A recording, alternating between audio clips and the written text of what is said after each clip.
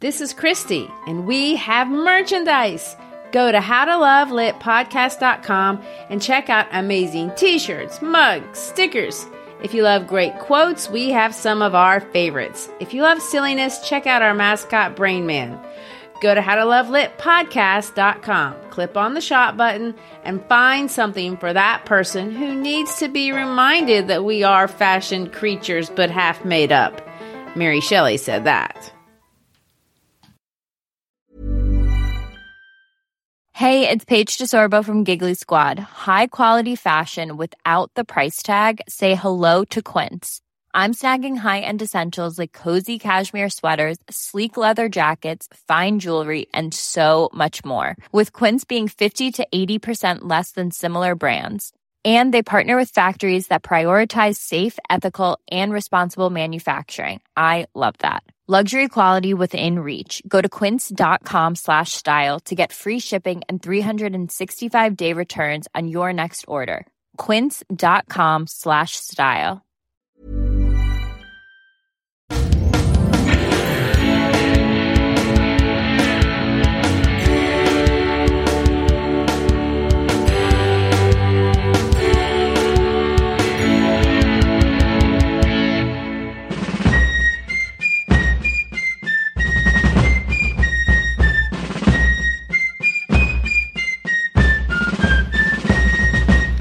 Hi, I'm Christy Shriver. And I'm Gary Shriver, and this is the How to Love Lit podcast.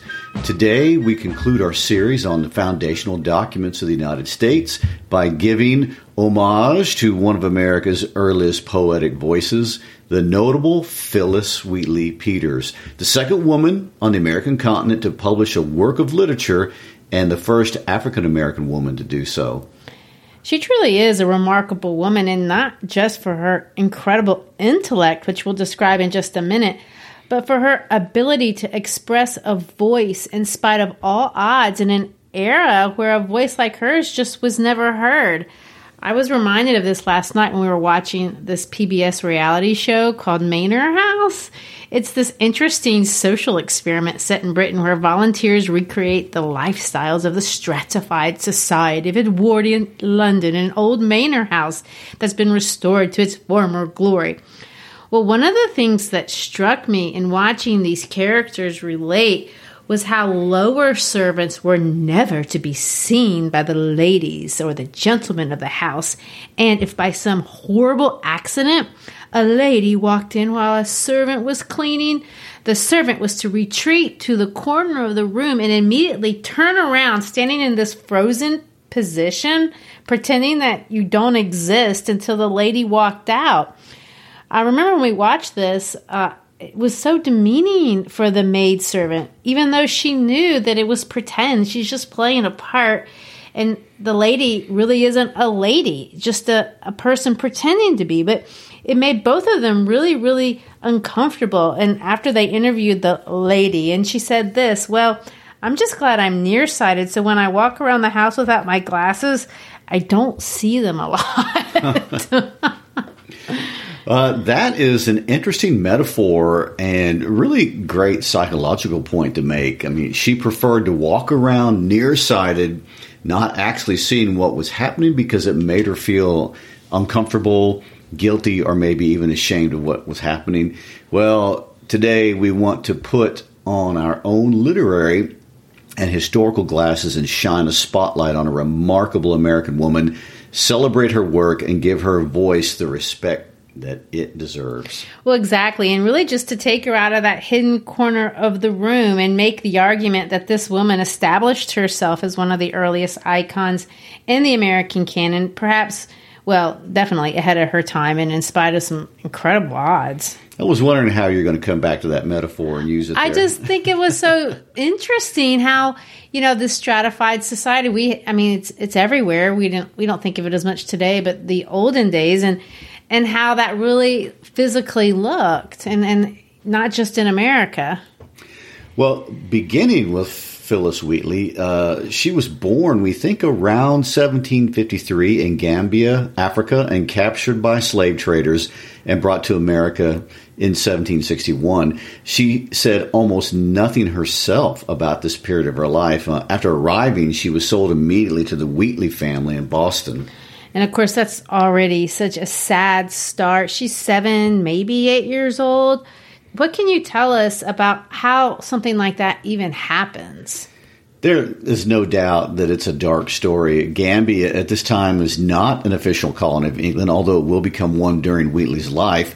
The British had actually already abolished the slave trade in 1807 all over the empire, but obviously it was still going on. It's traditionally accepted that over 3 million Gambians were stolen. They were stolen mostly by neighboring tribes. They were sold to African traders on the continent, who sold many to each other, for slavery was practiced all over the African continent, but the majority were sold to be sent to the Americas. And the most lucrative and simplest way to monetize a person you stole from a different tribe was to sell them to the Europeans for work in the Americans, both North and South. This accounts for by far the largest number of slaves. I mean, they were captured and taken across on what is called the Middle Passage. Well, and the best description of how this felt was written by a different African-American, well, he's not African-American writer, a different African writer. I think both groups of people claim him, the Americans as well as the British, Olaudah Equiano. He's a Nigerian who published his story in 1789 in England. In fact, he was really the one that was instrumental in bringing into public awareness the horrible reality that was this Middle Passage. His book was extremely popular, but today it's difficult to read given the datedness of the passage. I had my kids read it one year, and it wasn't enjoyable. Anyway, the reason why English is pretty heavily stylized. Yeah, it is. It's very stylized. But the reason why I bring it up, because I think it's worth, I would like to read an excerpt from his book, because I imagine what happened to him was very common, was what happened to every child that was stolen. And of course, lots of them were. And this including Phyllis. Including Phyllis, which is why I want to read it. He says this is Olaudah Equiano speaking. My father, besides many slaves, had a numerous family, of which 7 lived to grow up, including myself and a sister who was the only daughter. As I was the youngest of the sons, I became, of course, the greatest favorite of my mother and was always with her, and she used to take particular pains to form my mind. I was trained up from my earliest years in the arts of agriculture and war, and my mother adorned me with emblems after the manner of our greatest warriors. And this way I grew till I turned to the age of 11, when an end was put to my happiness in the following manner. Generally, when the grown people in the neighborhood were gone far in the fields to labor, the children assembled together in some of the neighboring premises to play, and commonly some of us used to get up in a tree to look out for any assailant or kidnapper that might come upon us. For they sometimes took those opportunities of our parents' absence to attack and carry off as many of us as they could seize. One day, as I was watching at the top of a tree in our yard, I saw one of those people come into the yard of our next neighbor, but one to kidnap, there being many stout young people in it. Immediately on this, I gave the alarm of the rogue, and he was surrounded by the sternest of them, who entangled him with cords so that he could not escape, till some of the grown people came and secured him. But alas, long it was my fate to be thus attacked, and to be carried off, when none of the grown-up people were nigh.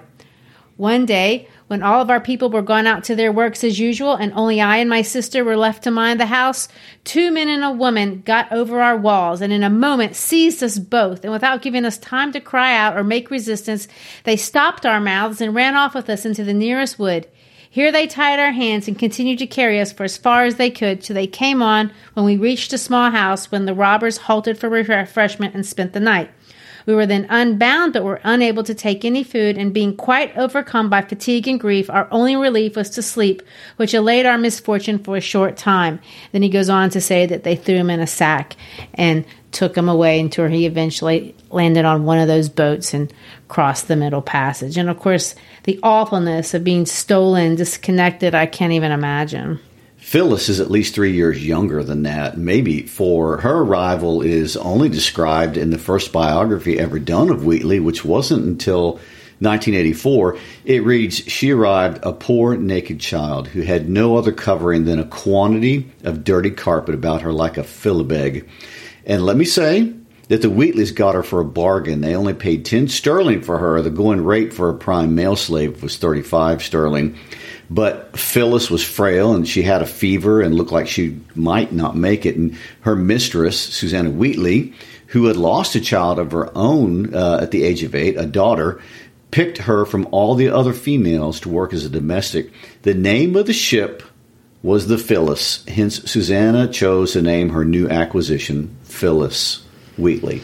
Well, history has, it's kind of a mixed bag between praise and condemnation for the family's treatment of Phyllis. And of course, there's been a lot of scrutiny over the years as we've changed our position over how we should look at these kinds of things.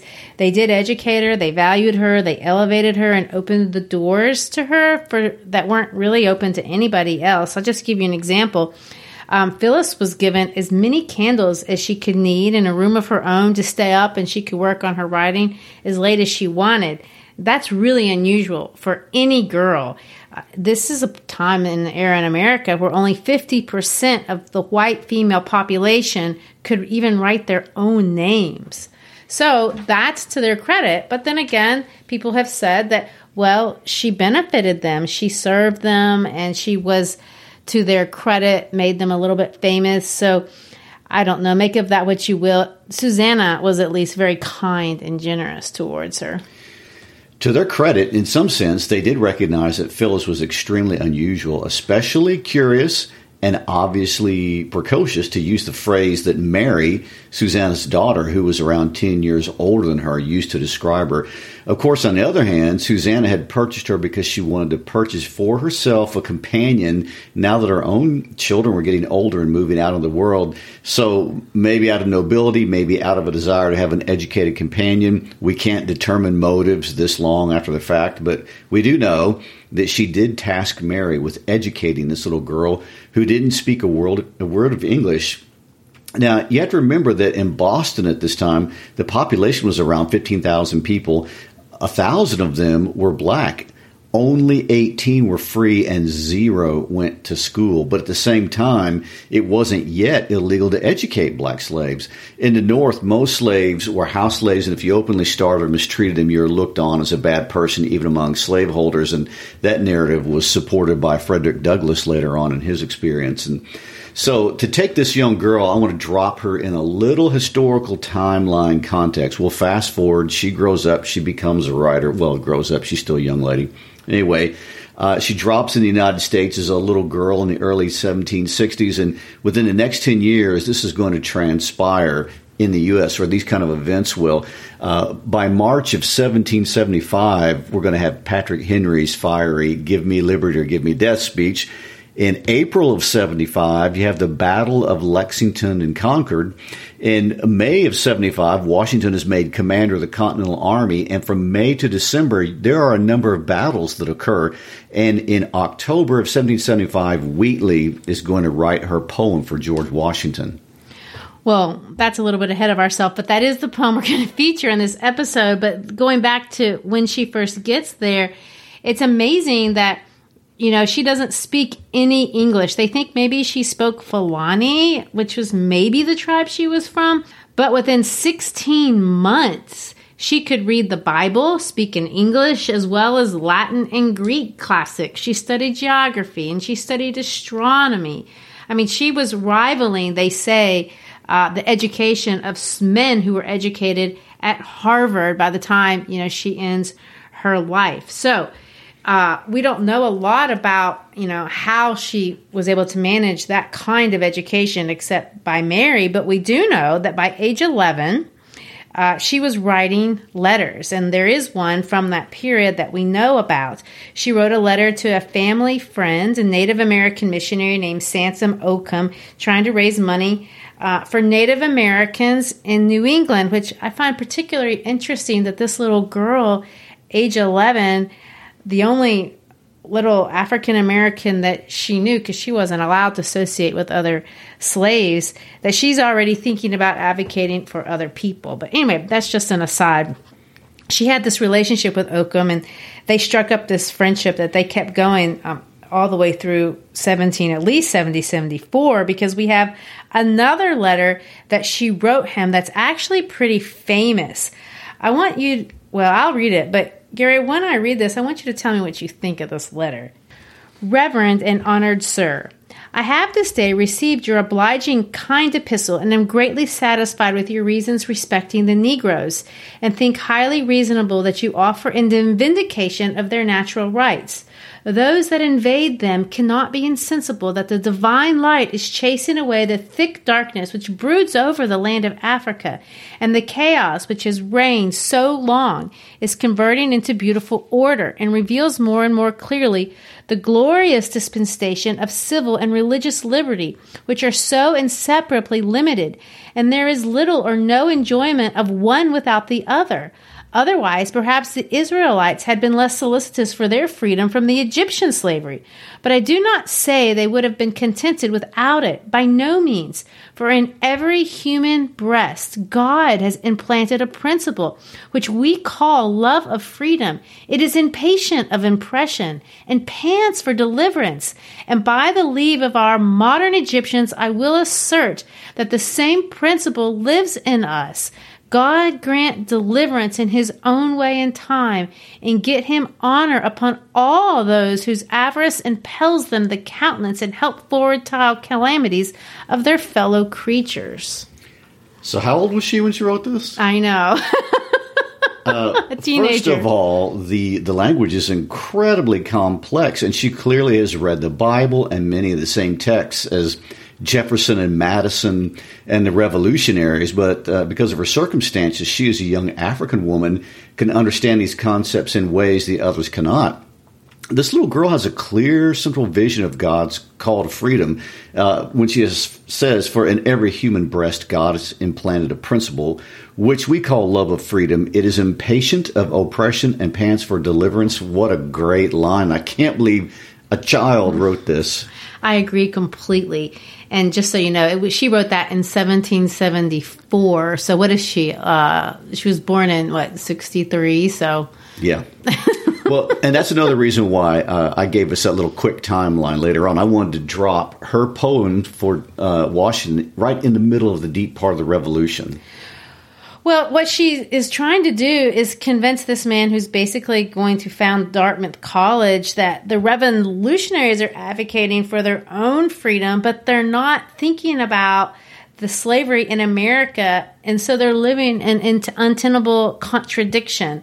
The Wheatleys were so well connected. I know Phyllis had to have lots of these conversations about lots of things of this nature with very important people. We know this because there's documentation that she was having conversations about Descartes and Rousseau and all these philosophers, but, it's very delicate if you're a female slave. They say that people would be invited over to dinner parties, and Phyllis would be sitting there in the same room, expected to have conversations with them, which is unusual. Like I said, servants are supposed to be invisible in the corner, not noticed, but not her. Now, she wouldn't be at the main table with the family. She'd have her own little table in the corner, but she was engaging conversations with prominent men in her community, and they wanted her ideas and her opinions, and she was expected to debate them. Well, I find that a little bit Mary Shelley-like, but yes, I was thinking of that too. And what a minefield that must have been, and what she must have thought about this arrangement. I mean, where she is clearly not an equal, but yet not a slave. She is an other, a non-sexualized entity, perhaps. And of course, what I find the most fascinating about what you described to me is that she was able to glean from that, and that we can see is going to be showing up in her writing. She learned to use their language, the language of religion. She learned to use the language of American rhetoric. She knew these men honed in on the value of liberty, and she makes use of this to get admission into their world. Her poetry is patriotic and it's religious. That's really true, and it's intuitively clever on her part. One of her earliest poems is called America, and she says this: "The power, O liberty, makes strong the weak." I see a lot of hope in that line. I mean, she's youthful, she's idealistic, she's writing, and, maybe she's hopeful that someday these men will understand that maybe that can apply to her too. I mean, she really has every reason to think that it might. She's ambitious. She's wanting to make a political and a literary name for herself.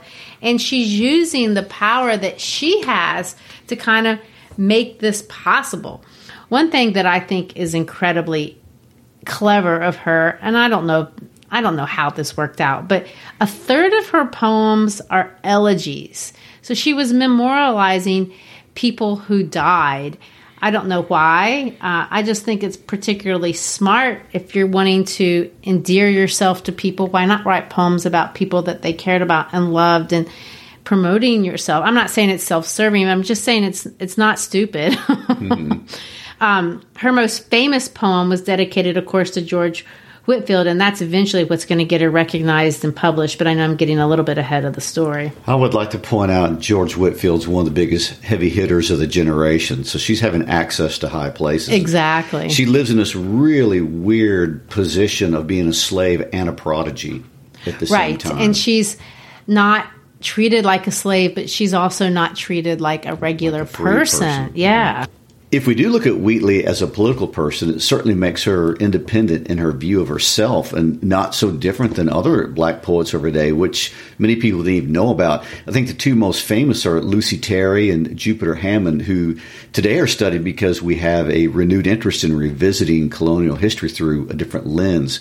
But Lucy specifically composed poetry about Africa, things that were relevant to Africans and probably more interesting, honestly. But sadly, except for one poem called A Bars Fight, are all gone. Nobody knows anything about her outside of history circles. And Hammond is a little more famous. He's the first African-American to publish anything in the Americas. But unlike Wheatley or even Lucy Terry, he was never ever able to leverage his talents into gaining his own freedom, something that Wheatley was allowed to do. I like looking at Wheatley like that because to me it creates a view of her not as the sellout as sometimes people say that she is, because she didn't write about being a slave or her experiences being kidnapped in Africa or things like that, but she leveraged her talents to make a place for herself.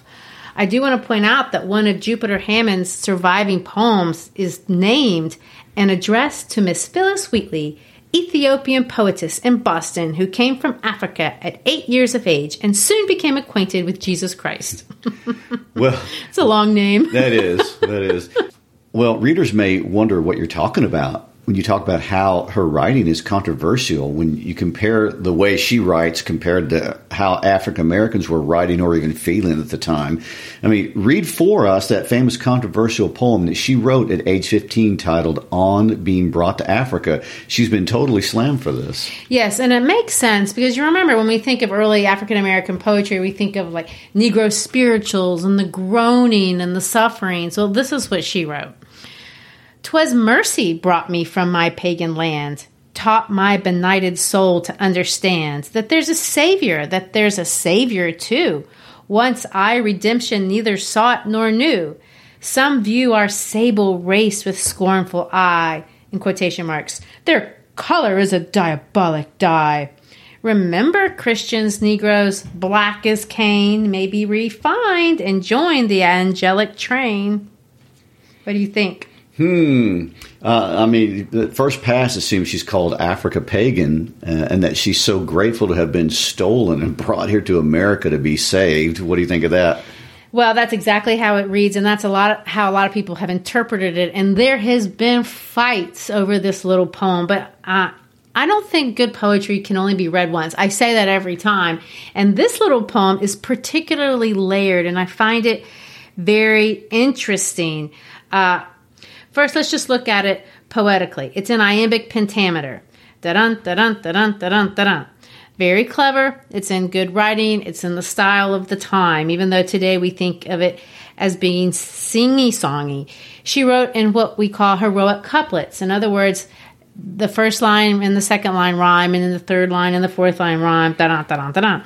You know, this is the kind of rhyme that lots of people think of when we write today. That's really traditional rhyming. That's what we do usually if we don't know what we're doing and we're trying to write a poem. So why do I bring this up? Well, I feel like that this poem is rhetorical, and it's not just talking about, my experience coming over. It's making a case that Black people are people too. And that's awful to say. But it's, when she says this, "'Twas mercy brought me from my pagan land." Well, that's what the white people were thinking in some sense. That's how the Wheatleys would have felt about her. The worst line of the whole thing says, "Their color is a diabolic dye." And that's in quotation marks. Well, when something's in quotation marks, it means I'm not saying that. Somebody else is saying that. Well, who are these other people? Well, they'd have to be the white people. It's not what God thinks. When she references the Black race for herself, she uses the word sable, our sable race. Now, the word sable takes the idea of something that's noble. It's beautiful. If you have a sable coat, if you say, "Ooh, I have a sable coat," that's a coat that costs $100,000 or more. So it's extremely valuable. I think what she's trying to do is use white people's logic against them. When they say, if you really think you did me this great favor by bringing me over, introducing me to Jesus, well, then you believe I'm a person. Look at your own logic. I can be refined. I'm going to heaven. If that's true, then I'm worthy. So look at the logic. If I'm a Black person and I'm beautiful, that's premise number one. I'm worthy for Jesus. I'm worthy to go to heaven. Then that's premise number two. Then conclusion, you should treat me like I'm a beautiful person and worthy to be with you in heaven. So Wheatley doesn't go so far as to connect these dots, but when she says things like, remember, she is being as political as she can and trying to lay the foundation for the reader themselves to get to the conclusion that she's laying out for them without actually saying it. I'm always a fan of great subtle writers that can say wonderful things, but then you walk away, and when you come back and visit a second, third, and fourth time, you go, wait a minute, there's more here than I thought. Right, and she's 15 years old. She's writing this for white people. I mean, what is she going to say? You're an awful person? You did this to me? You schmuck? That's not going to get you, the next dinner date. Well, it's definitely a delicate line to walk, and it's a political line. And I'm amazed at how she was able to walk this line, both with the Americans and with the British. Remember, these two groups are not getting along all that well, but Phyllis manages to get her work printed in England as well as in America, maneuvering them skillfully between these two groups. During the time when they're warring. Yes, it's bad. Yeah. The Earl of Dartmouth, Thomas Woodbridge, definitely a man who believed in a class system, came to Boston and wanted to meet Phyllis, and this is what he said. While in Boston, I heard of a very extraordinary female slave who made verses on our mutually deceased friend. I visited her mistress and found by conversing with the African that she was no impostor. I asked if she could write on any subject. She said yes. We had just heard of your lordship's appointment.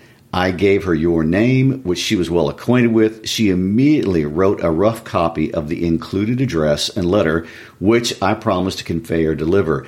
I was astonished and could hardly believe my eyes. I was present when she wrote and can attest that it is her own production. Which, let me go back to saying, I think it's impressive that she thought to write these elegies and these dedications to these important people. Look how devoted this man walked away to this little girl after this event. And I also want to point out, she was put on the spot without warning. That's true. Basically told, here's a topic, right. And when I read her poems, she uses a lot of rhymes. She uses these heroic couplets. To me, it reminds me of these kids, and I always have kids that can do this every year in class. You give them a topic, and they can bust out one of these raps just about anything. And that's kind of what she's doing. She had her gait. She had her method. She had the way that she could play the words in her head, and she was able to do it really very quickly and artfully and clearly impressive because she was charming the political movers of her day. This was especially true within the Methodist Church, who was the church to go to at the time. She charmed them But if it hadn't been for Susanna promoting her, she probably wouldn't have gotten her book published. It was kind of rejected at first. You had to have so many people promise ahead of time that they would buy it. And that wasn't going to happen in the Americas right on the cuffs of the war. But with the poem that she wrote about George Whitefield, her fame actually jumped the pond, as we say, went all the way to England. And she finally landed a particularly powerful patron, the Countess of Huntington. And that was the woman who really helped secure the publication for her first book of poetry in London in 1773. It's also interesting to notice that the Countess insisted that they have a picture of Phyllis in the book, which is only important to us because that's really the only photo, or it's not a photo, but the only picture we have. Yeah, representation we have of her to this day. So that's kind of nice. Anyway, I do want to point out that being a published author in 1774 is a big deal for any woman. The last American writer, Anne Bradstreet, had been over 140 years. It's been a while. It'd been a while.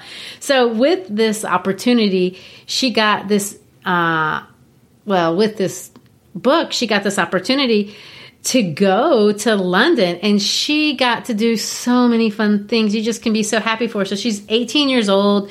She's meeting all kinds of royalty. She goes to Westminster Abbey, the Royal Observatory. She visits the Tower of London. She goes to parties.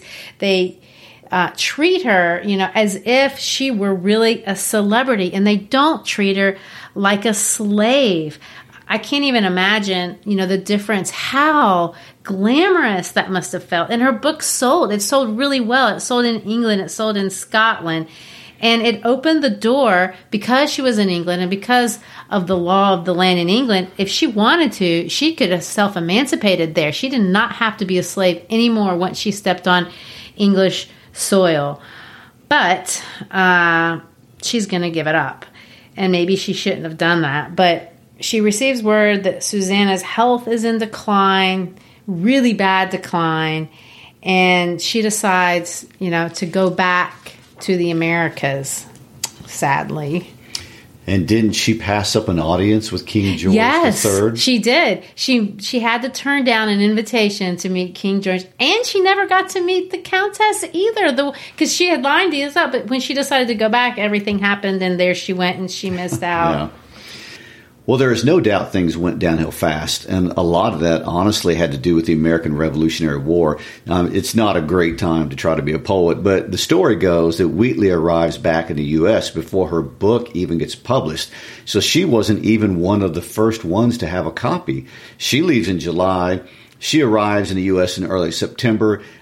Well, we know from Phyllis's poetry that when she was very well aware that in England she wasn't a slave. There's a poem that she wrote, and she calls England health, celestial dame. And when she talks, if you read the whole poem, she talks about health meaning freedom. And when she arrives in England, she's going to arrive at health.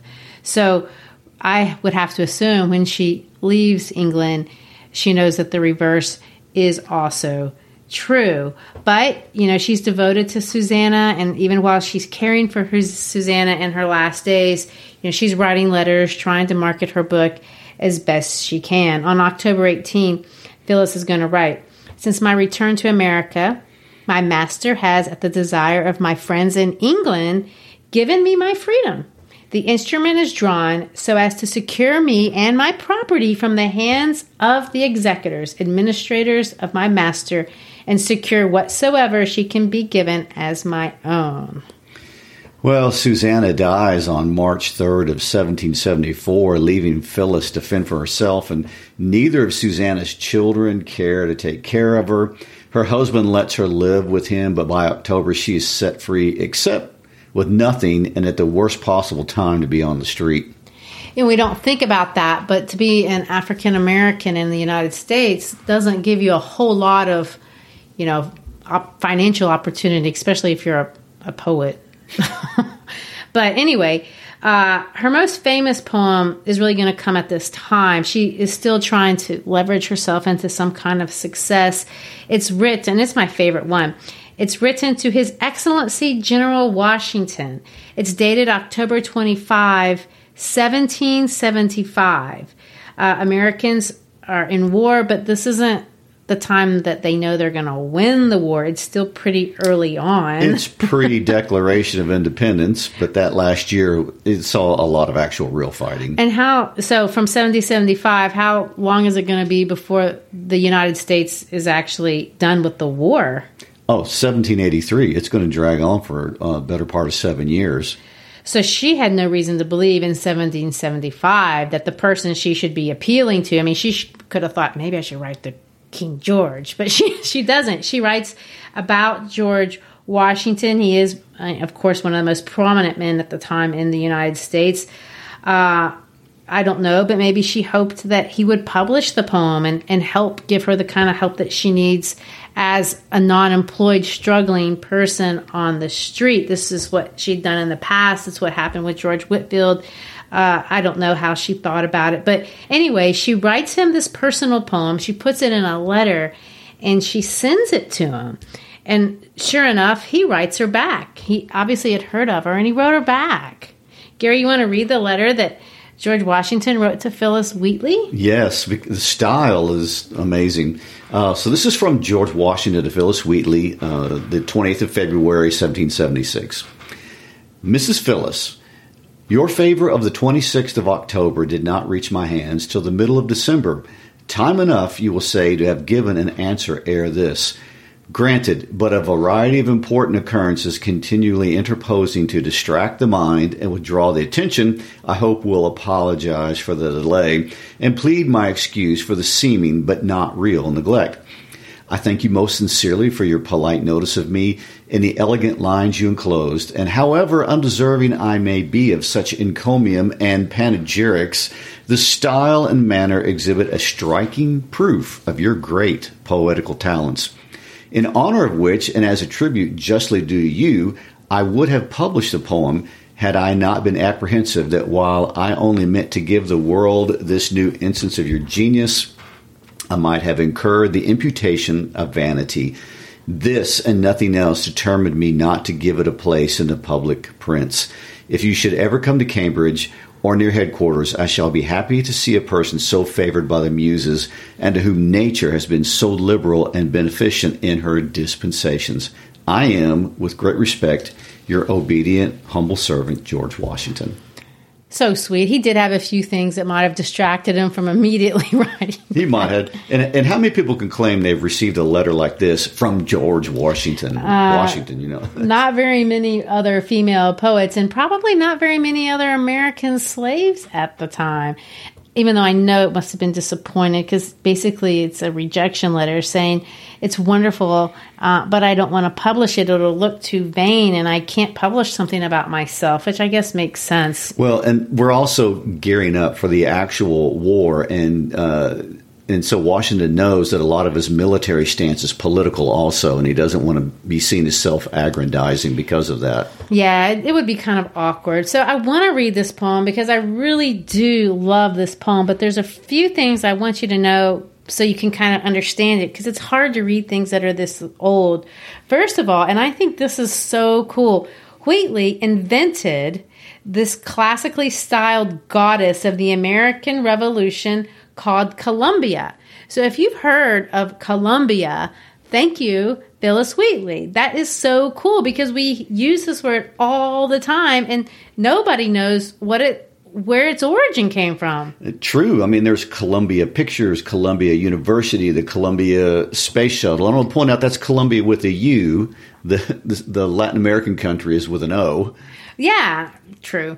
But anyway, I think it still comes from Columbus, but it doesn't matter. She made up this word. It's so cool. And it was a great competitor to be the name of this country at some point. Yeah. Well, I need to refrain that. I don't know. I can't really say for sure if she invented it, but she definitely popularized it. What she does in this poem is she takes the word Columbia and she turns it into a woman. So in the poem, she talks about the United States as if she were a woman. She says, Columbia's scenes of glorious toils I write. So you can tell that Columbia is the United States. So she's going to make the country a personification, this female personification of this beautiful form, but it's a landmass. So in other words, she's using all of her classical mythology training, and she's going to kind of create this American mythology really before we knew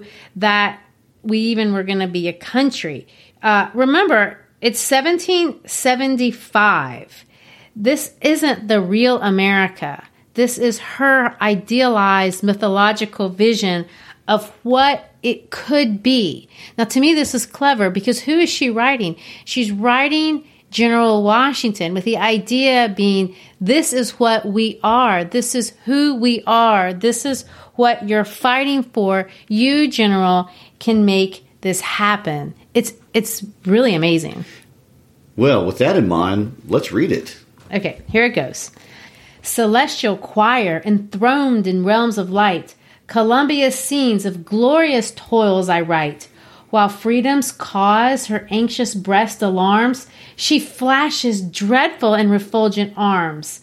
See Mother Earth her offspring's fate bemoan, and nations gaze at scenes before unknown. See the bright beams of heaven's revolving light, involved in sorrows in the veil of night. The goddess comes. She moves divinely fair. Olive and laurel binds her golden hair. Wherever shines this native of the skies, unnumbered charms and recent graces rise. Muse, bow precipitous while my pen relates how pour her armies through 1,000 gates, as when Aeolus' heavens fair face deforms, enwrapped in tempest and a night of storms, astonished ocean feels the wild uproar, the refulgent surges beat the sounding shore. Oh, think as leaves in autumn's golden rain, such and so many moves the warrior's train, and bright away they seek the work of war, where high unfurled the ensign waves in air. Shall I to Washington their praise recite? Enough thou knowest them in the fields of fight. Thee first in peace and honors we demand, the grace and glory of thy martial band. Famed for thy valor, for thy virtues more, hear every tongue thy guardian aid implore. Oh, it does read very Greek-like. I mean, the references to olives and laurels, and then the Greek god of wind, Aeolus, storming in the night. That's right. And all of this is referencing the battle scenes and the fighting that would be going on. I'm glad you brought that up. In terms of structure, I do want to point out that it's written in stanzas. Everything is written in iambic pentameter and heroic couplets, just like the little one. That's her style. She keeps rhyming the whole way through. She's going to litter it with all these Greek noble sounding references. This is the idea that there's nobility, godlike and not nobility, in what Washington is doing, even if in reality it's not godlike. He's covered in mud and his soldiers are dying and they have exposure and it's full of smallpox everywhere and they're fighting. But the way she writes it makes it sound, glorious. Another thing to point out that it's addressed to this heavenly choir, the celestial choir. She addresses in the third stanza this muse. You have to remember that in Greek mythology, muses are deities that give artists inspiration for creation. So she's saying, look, muse, look at Columbia, look at Washington. Let me tell you about this amazing guy, and let me tell you about this glorious place that we're creating right now. So, you want to read the rest of it? 1 century scare performed its destined round when Gallic powers Columbia's fury found. And so may you, whoever dares disgrace the land of freedom's heaven-defended race. Fixed are the eyes of nations on the scales, for in their hopes Columbia's arm prevails. Anon Britannia droops the pensive head, while round increase the rising hills of dead. Ah, cruel blindness to Columbia's state, lament thy thirst of boundless power too late. Proceed, great chief, with virtue on thy side. Thy every action let the goddess guide. A crown, a mansion, and a throne that shine, with golden fading, Washington be thine. So now we see in this next stanza, Wheatley is really taking a risk. Remember, she almost met King George, and now look how she's treating the people that treated her like she was a celebrity in England. She's taking sides, and there's no doubt right here she's siding with the Americans.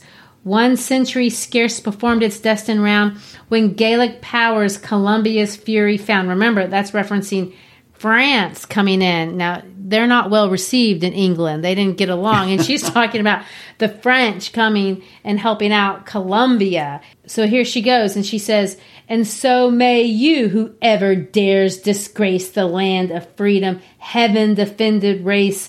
That's a strong stand. And she's taking stands with the American. And she talks about Britannia, which, of course, that's an obvious personification of Britain. She says is going to droop its head, referencing the idea that Britain, although she's going to say has a thirst of boundless power, is going to have to droop its head to the Americans. So what she's demonstrating is she really believes in this cause, the cause of Columbia, the cause of the Americas, the cause of the pursuit of land of freedom that she believes she has a chance of getting to.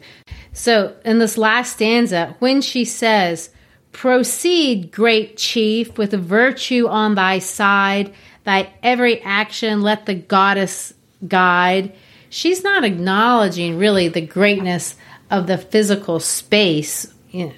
She's acknowledging the greatness of the ideals that are upheld in this image that she's personified as Columbia. Now, if you're listening to this like I was listening to this, you get this impression of the Statue of Liberty, but that didn't exist. She's making this up out of nothing. It is a dream that she was never going to see realized in her lifetime. After the Revolution, Wheatley moves into a lot of hardship. And as we all know, the story of freedom is just getting started. And African Americans, even famous ones, are at the bottom of the social ladder. And times are devastatingly hard, as we talked about last week with the Constitution. And Wheatley had married a man, John Peters, 3 months after emancipation, but it seems her marriage wasn't a happy one, and finances were a big problem, and John actually ended up in debtor's prison, leaving Phyllis to work, apparently pregnant, as a scullery maid, which is the hardest work there was. She had 3 children who all died. The last died with her due to complications with childbirth. I can only imagine that she must have died heartbroken at the dream that was lost. And as we look back 200 years later, I have to say she was the muse that helped bring to life the idea of Columbia, this vision as she saw it and as she wrote it in its idealized form. And perhaps it's safe to say maybe she even influenced it. Washington, we know, was a slave holder who did emancipate his own slaves upon her death and was well aware of the contradictions of this new place and was pursuing something great here. As Wheatley points out in lines 5 or 6, the world is watching this American experiment, this idea of creating a Columbia. Really, she expresses it as much larger than just this landmass that we were calling the United States. I feel like Phyllis Wheatley had some insight into this perspective, and it challenged a future potential. It's amazing that she could spot that whole movement and feel there were people who clearly couldn't identify it as adults, and yet she, as a child, could. Very interesting. The phrase "first in peace" is the most famous phrase in this poem. And it was later used at Washington's funeral when Henry Lee gave a 3,500-word eulogy. In a longer passage extolling Washington, he said, "First in war, first in peace, and first in the hearts of his countrymen." I guess as we close out this series on American historical documents, it's appropriate that we not only end talking about the first American president, but it's appropriate that we look at him through the beautiful personification of one of the first muses to understand not just America's potential in regard to liberty, but the potential that this idea would eventually have across the globe. Sweet Phyllis. Well, that's a wrap. Next week, we're going to cross the ocean back to Europe. But this time we're going to fly over England and land in the Czech Republic to talk about one of Eastern Europeans' most anthologized existentialists, if you want to call him that. He didn't think he was. But the enigmatic Franz Kafka and a reading of his great novella, The Metamorphosis. Talk about something completely different. That's what we're going to do. Thanks for being with us today. If you enjoyed the episode, give us a 5-star rating on your Apple app. And share an episode with a friend. Thanks for being with us. Peace out.